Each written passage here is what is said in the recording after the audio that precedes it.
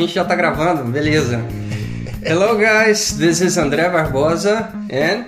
Guilherme Mendes here. Yeah, Mendes, the Mexican.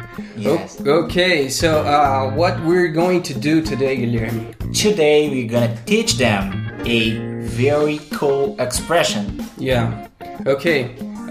What is this expression, man?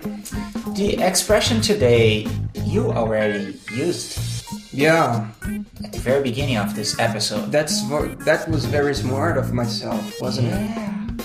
Did you plan this? Yeah. Okay.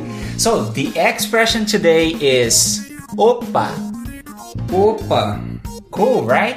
Yeah, and what does it mean? This expression is usually used in the beginning of sentences. It can mean sorry if you use it after you bumped in somebody. Or it can also be a greeting like hello or hi. Yeah. Okay, so let's give them some examples. If I'm not planning to see you, and I bump into you, I run into you in the streets, we can say, Opa, Guilherme. Isso mesmo. And let's give them another example in Portuguese. Okay, shoot. Ok. E aí, André? Olha aqui, trouxe uma pizza pra você. Opa, cara. Valeu. Very long expression. Yeah. Okay, so I was just telling André that I have brought pizza. And he said, Opa! Yeah. So it's like a surprise or something very good happening, okay? Yeah, there's another possibility too, man.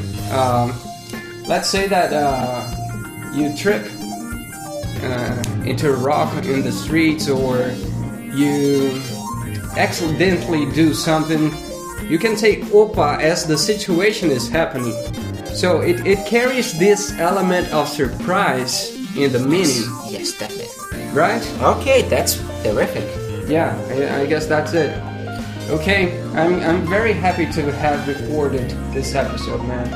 Me too. And I hope that we make someone happy to learn more about it. Okay, so if you're happy listening to this episode, comment below.